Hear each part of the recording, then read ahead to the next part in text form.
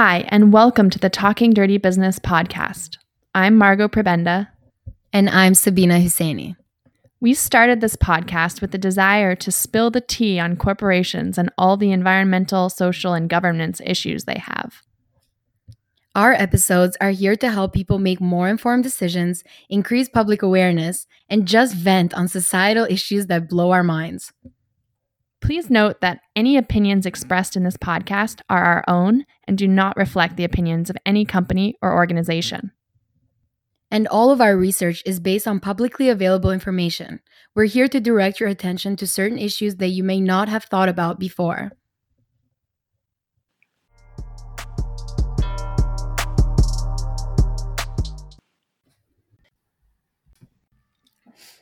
When they say that you can find basically everything in Bangkok, now you can truly get the whole experience with something that is newly established called Death Cafes. Did you ever think that you weren't fully aware of your ability to die? Did you ever know that there's a place you can go that can help you with this? And this is called a Death Cafe in Bangkok, which reportedly is supposed to help increase death awareness. For those of you who haven't thought about your death enough lately, this may be a solution. If you're like me, that crippling death feeling comes at you like when you're taking a shower at about 11 p.m. You're just like, da-da-da-da-da. Oh my God, I'm going to die.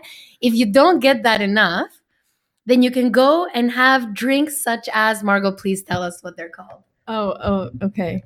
So some of the really popular ones are called 1 year left latte, 1 month left mocha, and the last day espresso, just to cheer you up on your way to work.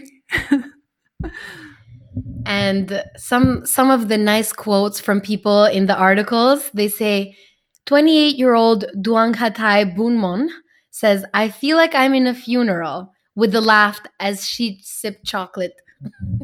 So I think we have to explain what this means, because it's a cafe where you go in and there's a coffin, and supposedly if you go in the coffin and close it for 3 minutes, you get a 10% discount on your drinks. So this is why apparently a lot of people have gone here, not only for a good price on their drinks, but also supposedly it's supposed to help them with their death awareness is what they say.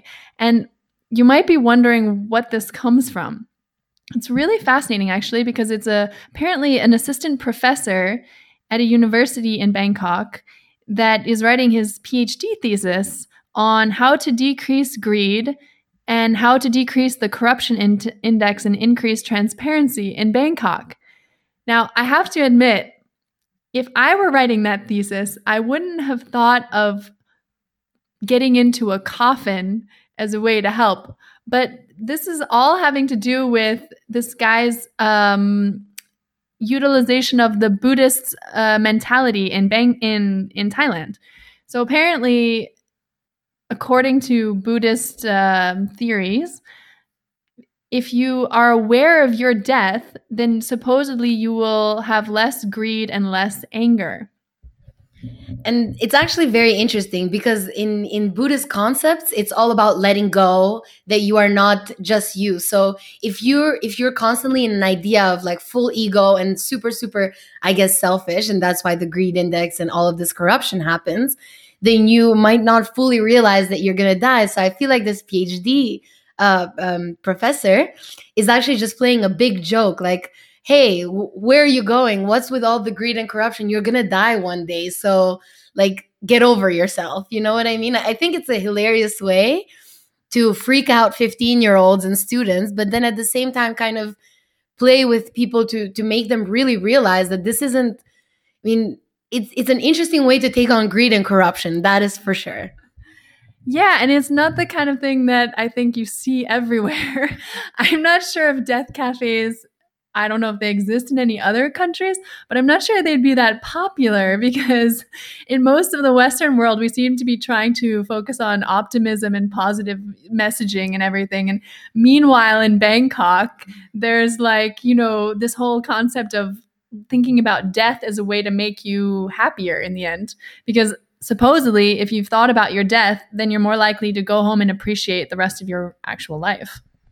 But in a way, it kind of makes sense to me. The idea of understanding our own mortality is obviously as you were saying, in the West, we're always told all of these possibilities, all of these things. We're basically never told that we're not going to be dying, and that's kind of really put off so that we can accomplish more, we can consume more, we can have more, do more, be more, everything.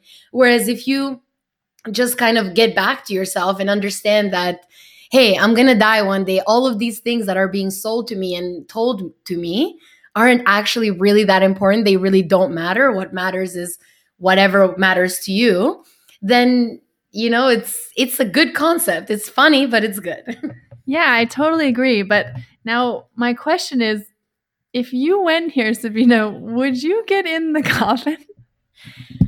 Absolutely not. Are you kidding me? I would not even go inside that cafe. I am all about my own, not understanding my own mortality.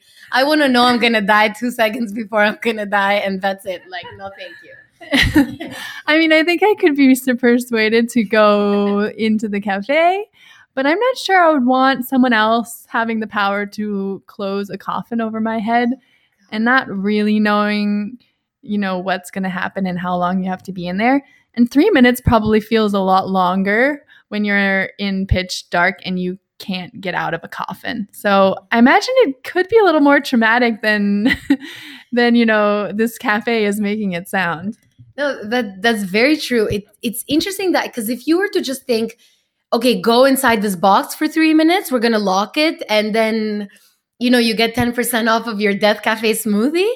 Inside a box, I could go. I'm not afraid of like small spaces. Let's say if I was claustrophobic, then it would be a different story. But it's the symbolism around the coffin, and of course, death itself, that's really frightening, because it's what you said. Like, you don't want someone closing in that door on you. That's just fear. Yeah, not to mention the fact that you're supposed to be thinking about dying. I mean, there's a really funny quote by a 15-year-old girl who went in it and said she felt dead. I mean, I don't really actually know what that means, because I don't think I've ever felt dead. But the fact that you're supposed to be in there thinking about what it feels like to be dead or to be dying or to die soon. I mean, I get that it's, it could have positive effects if, when you realize you're not dying. But the whole thing is like, I mean, at least we can laugh about it now, but it's really morbid if you think about it seriously. It's extremely morbid. And I'm really surprised that it's a real business happening out there. But it's very funny, just the philosophical and psychological idea of feeling dead. When you die, you die. You're not feeling, you're not thinking, you're not whatever. It's your imaginary perception of what it feels to be dead. And let's not go into that, because I can sit here for half an hour. But it's a very interesting concept. It's kind of like, I think it's all about making you aware of your own mortality, but at the same time, those things happen to you, like it just hits you sometimes. And if it hasn't hit you, I'm very glad for you. But for me, it hits me like every now and then, and I want to run away as soon as possible. And I guess in the end, it just fascinates me that this is a business model that's going on somewhere in Asia.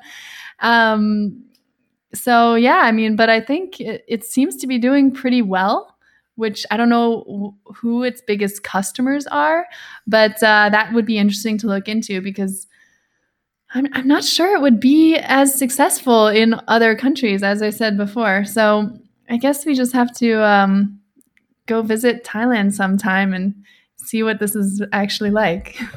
And to leave you with the parting word of a comment on Facebook, this is so disturbing. I feel really strange walking there and might avoid this shortcut next time.